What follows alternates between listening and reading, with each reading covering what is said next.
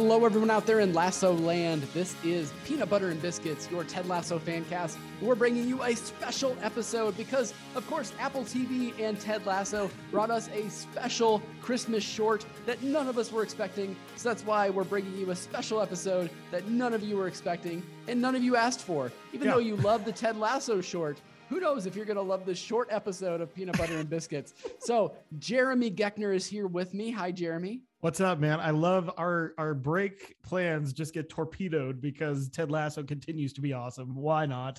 That's right. But you know what we're going to do? We're going to put some parameters around this. Yeah. We are going to attempt to do this in 9 minutes because that is double the length of the short. And we normally go about double the length of an episode. So we are going to keep ourselves to that and see how we're going to do. No housekeeping, none of that.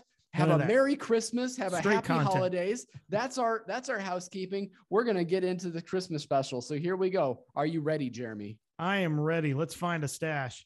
All right. So we open up on a Christmas tree and some presents. And we also open up on Nate not being crappy.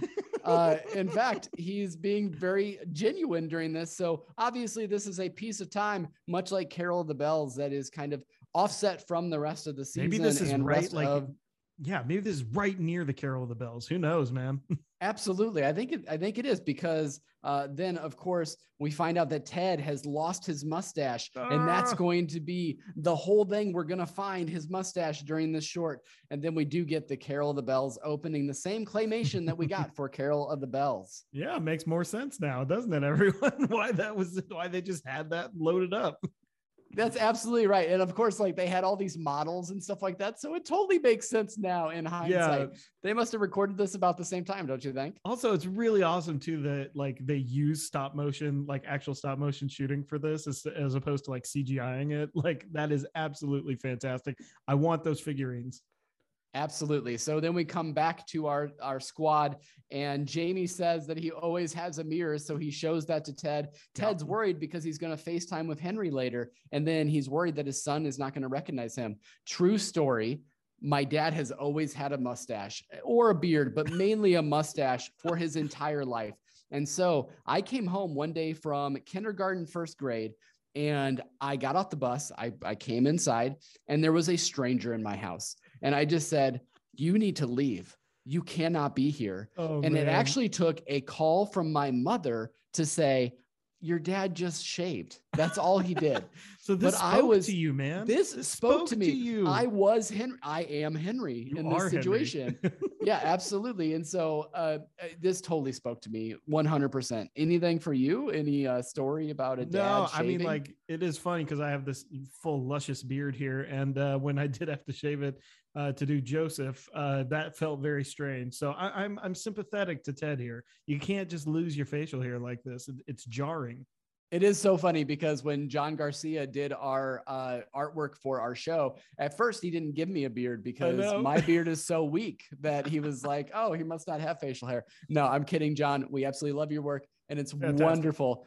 My beard, not necessarily wonderful. So we're going to keep moving on here. The group has decided that they're going to start looking for the mustache around the locker room, but they can't find it. And then Nate says that you have to catch it.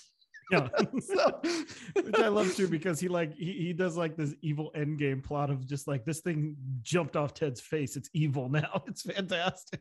That's right. So then they start to draw a mustache on Ted, and Beard has a disguise kit. So of course he gives Ted a full beard, and then we get to see bearded Ted, which is kind of fun, right? Ted as Beard. This is just epic proportions of multi-dimensionality here, guys. So he's not feeling it quite. Ted is like, this isn't quite me. So he's going to go ahead and give it back to Beard and take off the disguise. And then Roy says, I am going to give you my eyebrows. And he plucks them off and puts them on Ted's face, but they're just a little bit too bushy, right? Yeah. It's a very Tom Selleck mustache that he's got going here, man. It is a full Magnum PI. But I do love that Roy's eyebrows then just grow back at will because he's Harry Roy Kent, man. So Ted is going to go back home to his apartment a little bit defeated, but before they're all talking about the mustache. And then, of course, Higgins delivers the line from Gone with the Wind because he's in his Clark Gable stash. And he says, frankly, my dear, I don't give a damn about this mustache. And I thought that was a really, really fun way to involve Higgins into this as well. Yeah. So then we are in Ted's apartment, FaceTiming with everybody. You know, even Ted Lasso understands the Omicron variant, and apparently that we're going to all be Zooming again soon. But he is looking at that for the holidays, getting ready for his call with Henry, and he tells them that he's very sorry that he was a bit of a curmudgeon. We will not use that because, yes, in this 9-minute version, we are doing Tedisms as we go back. And then as he starts explaining the meaning of Christmas to his colleagues, his stash magically grows back. Anything there? There it is. Yeah, I love this. He does have a very fun line that, again, we're going to say here, but it's a perfect encapsulation, man. It's just like it. God, you know, it's so heartwarming.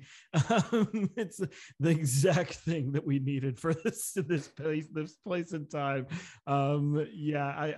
This was just so much fun, and it warmed my cold, dead heart. Let's just put it that way. Well, and of course, that's because Henry does end up calling, and then Ted breaks the fourth wall, turns to the camera, wishes us all a Merry Christmas and a happy holidays, and starts talking about the imperfections that really are what make the season great. And then, of course, it starts snowing in his apartment, and then we fade out. You need to get that roof checked, man. I mean... Absolutely. What is AFC Richmond doing here? Kind of putting him up in a shabby apartment like this. You know, that's something that I always wondered too, because like Premier League coaches get paid bank. So I wonder how much Ted's salary actually is. Because if it's normal to scale, he's making modestly high high six figures.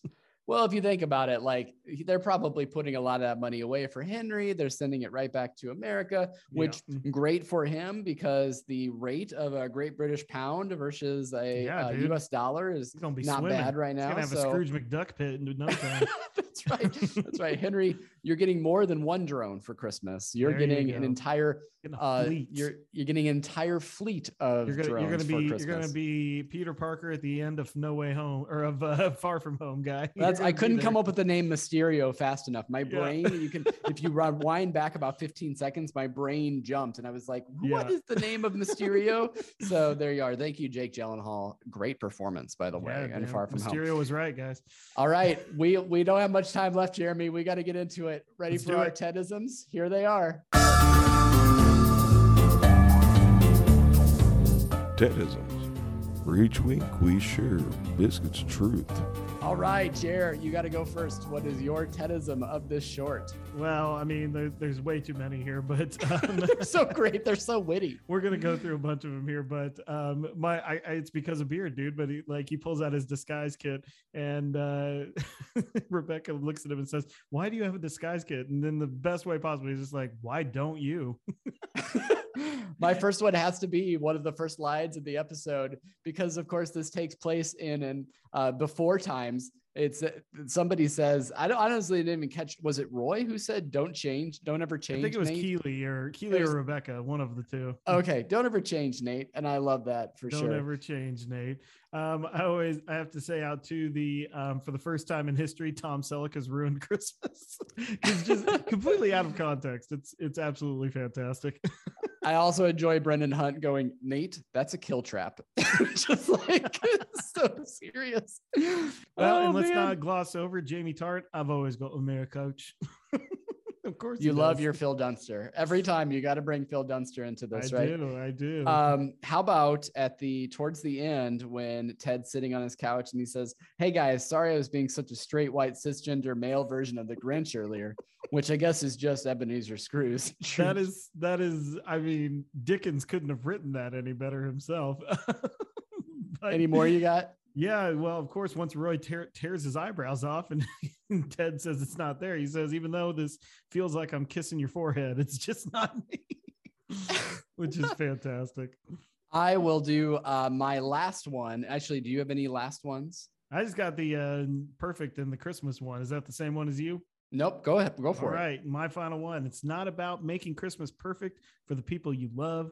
It's the people you love that make Christmas perfect. Oh, that is so nice. And Standard my last one is hot dog eggnog. You know why? Because I love that Jason played George Bailey for the Ed Asner Center. I love that I connect George Bailey to Ted Lasso so much. And of course, what does he wish for? $1 million. He hits that lighter and he goes, hot dog, several times throughout the movie. So because you all should go back and watch It's a Wonderful Life. Actually, yes. I believe that Jason's rendition of the read-through is still available on the Ed Asner website. It's available till January 1st. So go and check that out if you'd like to go see him. This was fun. I have no idea if we made it in our time limit. I guess we'll find out when we post the episode. Probably not. But truly, thank you so much for listening. We hope you enjoyed this really special, fun, short episode of Peanut Butter and Biscuits. We cannot wait to talk Two Aces with you and to get back at all. A reminder, we did start up a Facebook group. I mentioned it had 54 members the other day. It's already over 80 members now. Yeah. So it's growing exponentially. Come join the fun, people. So come and join the fun. You can also find us on Twitter. PBBFRN is our handle. Anything else you got before we end up this year? This really is our last episode of the year, folks. No, we are done. I don't care what Jason Sudeikis releases. We are not reviewing him on Neil deGrasse Tyson's podcast, even though you should all go listen to it. No, but also, of course, our email, frontrowlasso@gmail.com. But again, just wishing you all a very Merry Christmas, a very happy holidays, whatever you celebrate, however you celebrate, do it safely and do it together. We love you all. Absolutely. And we can't wait to hear from you going into 2022 as well. So for Peanut Butter and Biscuits, I am Craig McFarland. I'm Jeremy Geckner. And as always, be a goldfish.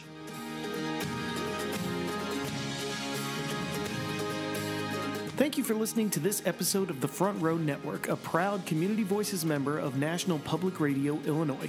For more from the Front Row Network, including our articles or our other dozens of shows, visit thefrontrownetwork.com or nprillinois.org/programs/Front Row Network. You can also find us on social media by searching for the Front Row Network on Facebook, YouTube, and Instagram, and on Twitter @Front Row Reviews with a Z.